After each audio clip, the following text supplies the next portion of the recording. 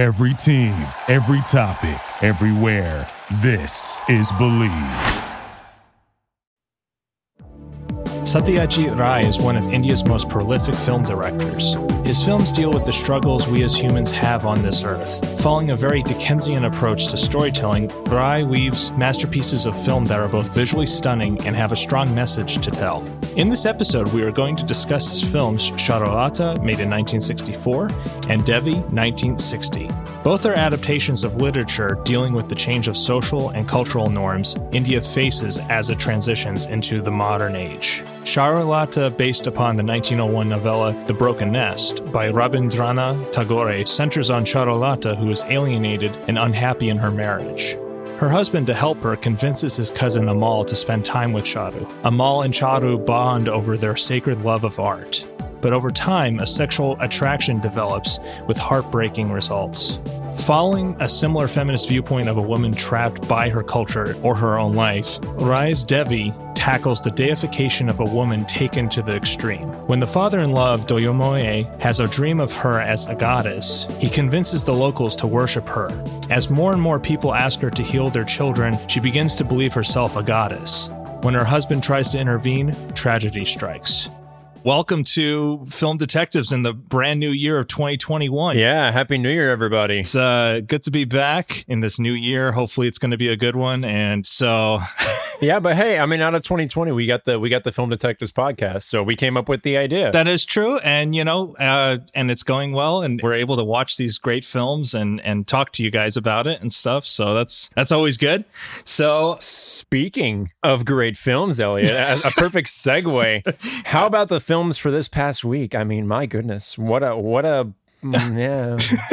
Yeah, I couldn't think of a word there. Yeah, that's a good way to describe it, Trevor. Yes, these two films, Charulata and Devi, directed by Satyajit Ray, one of India's most prolific directors. And I found that with both these films, they really tackle what it means to be a woman in Indian society. Yeah, I would agree. And I feel like Devi, of course, explores, with religion, but it also explores that whole feminist look at how women are viewed, basically, because, although she is viewed as a high deity in that movie, at the same time, she's really not viewed that high because she's kind of stuck where she's at and she has to answer to everybody. Even though she's so high up, she's still looked down upon, I feel like, personally. Yeah, what Ray's trying to say is he starts us off in both films actually showing the women trapped in a prison within their own home, actually. He references that kind of trap sense by just the mundane stuff that they are doing, like these activities, like just trying to make themselves busy, not really being able to express themselves in their husbands' lives. They're kind of put away from everyone and just made to do house chores or just come up with games, especially in Charulata. Her husband's so busy with the newspaper business that he doesn't have time to pay attention to her or actually connect with her on a intellectual level. Even he just kind of figures, oh, she reads, okay, let's get her a playmate. But that's the reality of the film. With that, it's a great representation of what India was going through at the time, because this is during the 1960s. Charulata was made in 1964. Devi was made in 1960. The 60s for India, it was an era of transition, the old into the new modern age. So they were doing away with a lot of their old traditions.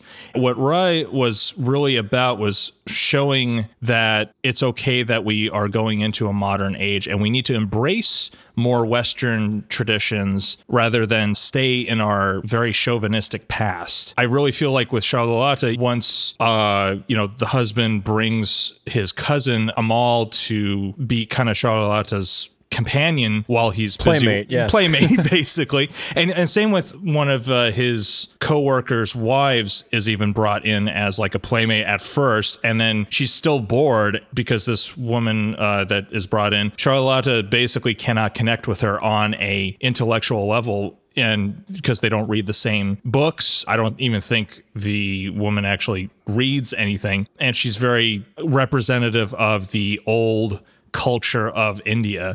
And Charulata kind of represents the newer, more modern, forward-thinking viewpoint of what especially Indian women were going through at the time. And Charlotta basically doesn't find her companion until Amal comes along, and a sexual attraction develops along with that intellectual attraction. Yeah, and I think also, you know, in regards to, you know, focusing on women and how they're viewed, I also think it is in Charlotta, almost, you know, how she's more of an artist, right? And her husband's more of the, you know, I guess you get your hands dirty.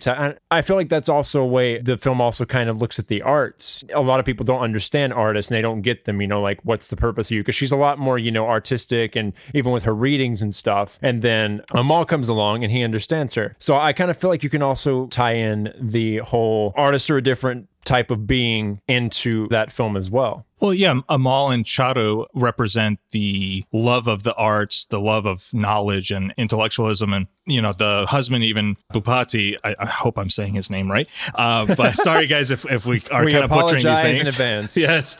But Bhupati, the husband of Charu, you know, he even tells Amal, like, you know, when he starts going into this very poetic verse and song, he literally says, I don't want any of that in my paper, because he's a very traditionalist, almost conservative in a way, because he represents the old traditions, just hanging on and clinging on for dear life to stay afloat during this change in the culture. But inevitably, it leads to him losing the connection he has with his wife, Charu. Yeah, that's an interesting point you brought up, because it seems to be, you know, that most artists are a little bit more liberalistic, and like you were saying, you know, the husband's a lot more conservative, which is, you know, more your cookie cutter type of kind of just, you know, make money, do this thing, do that type of thing, you know, You're not really looking for change, right? You're just kind of looking for that. And correct me if I'm wrong here. They didn't want to change. They are very stuck in their ways and their heritage and the past. But with this film, especially also with Devi, Rai is saying that we need to change, and you have to let go of the past in order to come into the future and be a part of the future, because if not, you know, you're just stuck in your ways to the detriment of the society. Going to Devi's message, you know, a woman is deified to the point of almost like, you know, well, she's deified and cast in the god image or goddess image, because her father-in-law puts her on a pedestal and thinks she's the goddess Devi, and then he convinces all around her in the town that she is a goddess and can heal anyone. And that kind of blind faith in this film, that really explores the religious dogmatism. That is the only true, you know, right religion. That's the only way. Right. If you don't believe in her, then you are a heathen.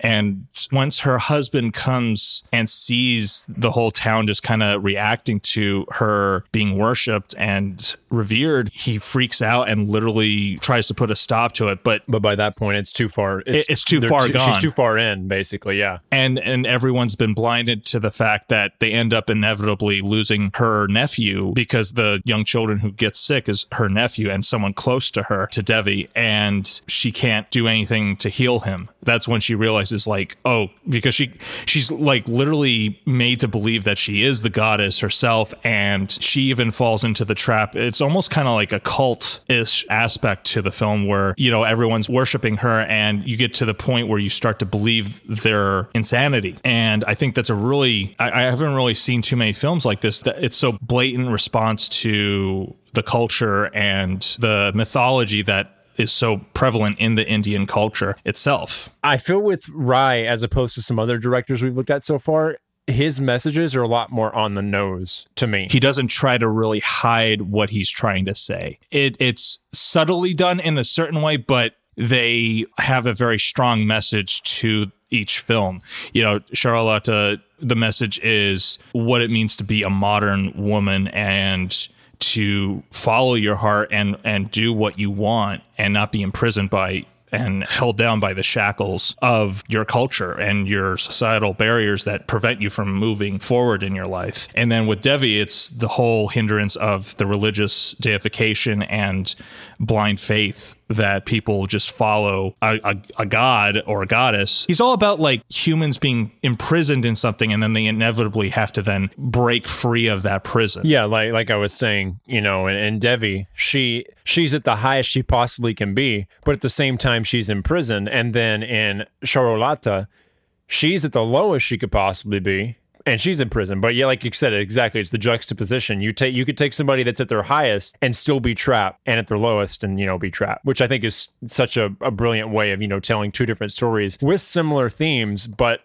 also throwing in other things as well. And each have their own sense of idealistic universalism to the films. They embrace what culture they're in. However, they give the viewer the chance to interpret and also decide and connect with these characters that are representations of certain aspects of actual society. And I think he uses metaphor a lot too in the films as well, especially in Charlotta with the swing scene, like when she's with Amal in the garden. That's the space where Charo gets inspiration of what she might write about. And that swing scene is gorgeous because it's a point of view shot and the camera literally is just in front of her and you get the sense of motion. It draws you into the indecision of Charu if she wants to go forward with the relationship she's kind of building with Amal or,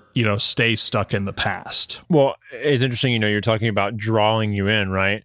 I found it interesting how Rai would describe scenes, to the actors and then basically just allow them to create. And because that, you get that, more human believability to a scene, as opposed to, I want you to do this and this and this. When you don't, give direct direction, you kind of have that freedom to move organically how you would move through a space. Rai didn't really have he had a sense of what the script was. He would sit down with the actors and he wouldn't tell them like, you have to do it this way. He left it up to their interpretation of the script and the characters themselves. And he allowed his characters to play within the space and find their character. Which from an acting standpoint, that's like winning the lottery. Yeah, that's like the best director to have. Yeah, like, okay, you go out there and you do this. I'll kind of give you a little idea. That's fun. That's just creating. That's the best.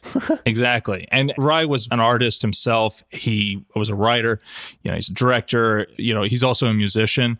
He puts a lot of himself into the films as well as allows his actors to come along and make sure everyone's included in the process of filmmaking, which is for a director that's so important because then you get great performances from your actors. And especially I felt like Devi not so much because I think Rai did that in 1960, so it was like 4 years earlier. I think he was kind of just wetting his feet with that film to kind of set up what he would then inevitably then adapt into Charlotta. With Devi, he was taking a pre-existing piece of literature and turning it into a film. Which is always tough to do. Yeah, and you never can get it quite right. I mean, there's a lot of films that they just either miss the mark or they just totally don't even follow the essence of what the source material is.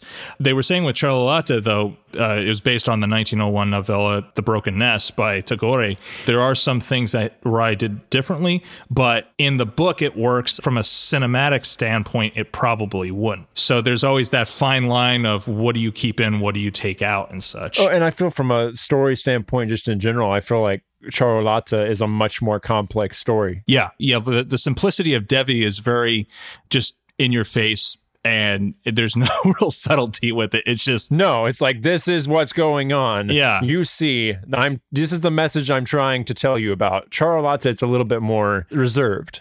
It's a little bit more hidden. Yeah, and it has a very mise-en-scène sense, and also, he allows us to be in the interior space of the scenes that he's showing. A prime example is the first opening sequence when we are introduced to Charu herself. She is in that living room, and she literally almost blends into the shot itself because she's a part of the furniture in a way. We follow Charu as she, picks up the glasses to look out and try to see what's in the outside world, but she's so taken by what she sees and she wishes for a better life. Showing that, Rye is showing us her entrapment, her prison that we're stuck in, and her wanting out. Talking about Ryan into the different shots that were throughout the film, I think we have to mention the final shot of Charlotta with the freeze frame. She opens the door for her husband to come back in, and you just see their hands and it freezes. And I loved, that's a reference to the 400 Blows by Truffaut. I know, that was such a great harkening back to Truffaut's brilliant film 400 Blows,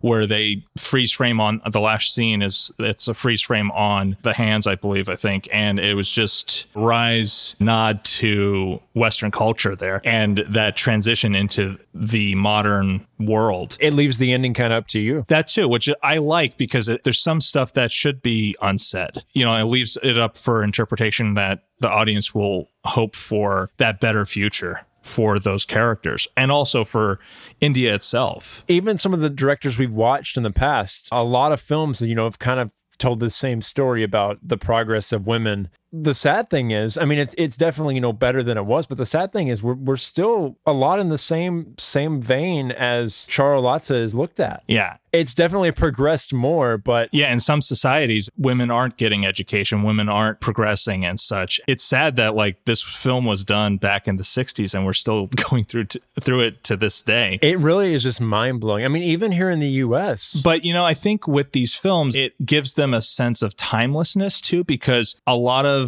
archetypal themes that show up in these films that we've covered, they pertain to the current political, societal, cultural, religious climate of the day that you would be watching it in. And we take in that certain connection with these films. And I find that even just rewatching Charlotta for a second time, it's like I watched it, I think 3 years ago longer than that. I think it was 11 years ago. In a galaxy far away. When I was much younger and a wee lad, it was about 11 years ago when I saw this in college, and I didn't pick up on as much of the subtleness of what Rye was trying to say, because at the time sometimes you're not mature enough or you're not looking for those things. And I find seeing it for a second time, it was I picked up more on the message. And I think that's the beauty, you use this word a couple times in our series so far, timelessness. And I think that's what makes the film great, right? You can go back and watch it. So for example, you were in college, you saw Charlotta for the first time, you're watching it again, and now you're picking up much more on the actual meaning. These are great films in themselves, but they have these meanings underneath. And that's something I'm finding myself too, even watching our Christmas films, right? Miracle on 34th Street and It's a Wonderful Life, classic Christmas films. There's actually a super important underlying meaning hidden in those films that focuses on society today as it was, back then. Exactly. With these films that we're covering, there's messages that are to be discussed and also absorbed into what we're listening and such. Rye puts a lot of himself into his films, and like most directors do, Rye, he was a very poignant observer of people. Just the subtlety of certain movements that the actors would do. They all knew how to view society and just human beings and how they act around each other. I always find that interesting with his films, that he allows those actors to find those subtleties and those nuances. And with Charlotta, going back to the humanity side, because it seems like we always end up back in the humanity side. Imagine that, right? Film about... I'm a humanist at heart, guys. I don't know about you guys. Yeah, so... But the film also really allows us to explore the thing of you don't realize how important something is until it's gone. It's real life. And, nothing against your blockbusters and things like that, right? But these are the type of films that really make you question and allow us to do this podcast right here. This is the type of stuff that we as society really need to continue to watch. And I know I've gone on my soapbox about this in a past thing. I'm going to keep it very brief, but what we're watching is real life. We've watched films from all over the world, from directors from all different walks of life, cultures, religions, name it. And they all still have the same messages. I think that's just incredible. Well, film it's a universal language. It's a great form of art that allows us to break down certain barriers that are in a society. You'll have these individuals break free from that restrictiveness, people who have a voice and want to be heard and have something to say, and they'll find a way to say it and make that film. And then the rest of us, just benefit from having those voices be the forerunners to start the conversation, because you need to have that in a society where you question things that are wrong or things that you do not agree with. You should be questioning. It keeps popping up, in Middle Eastern culture, Indian culture, American culture, Chinese, Japanese, Asian culture, like everywhere. It's as you said, a universal theme. That's the beauty of art. Even when the artist is gone, the art stays. If you like this episode, follow us on social media at Film Detectives for further news and upcoming shows. Join us next week as we explore filmmakers from around the world.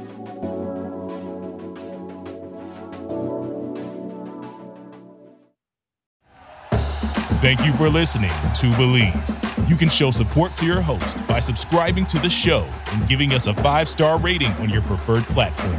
Check us out at Believe.com and search for BLEAV on YouTube.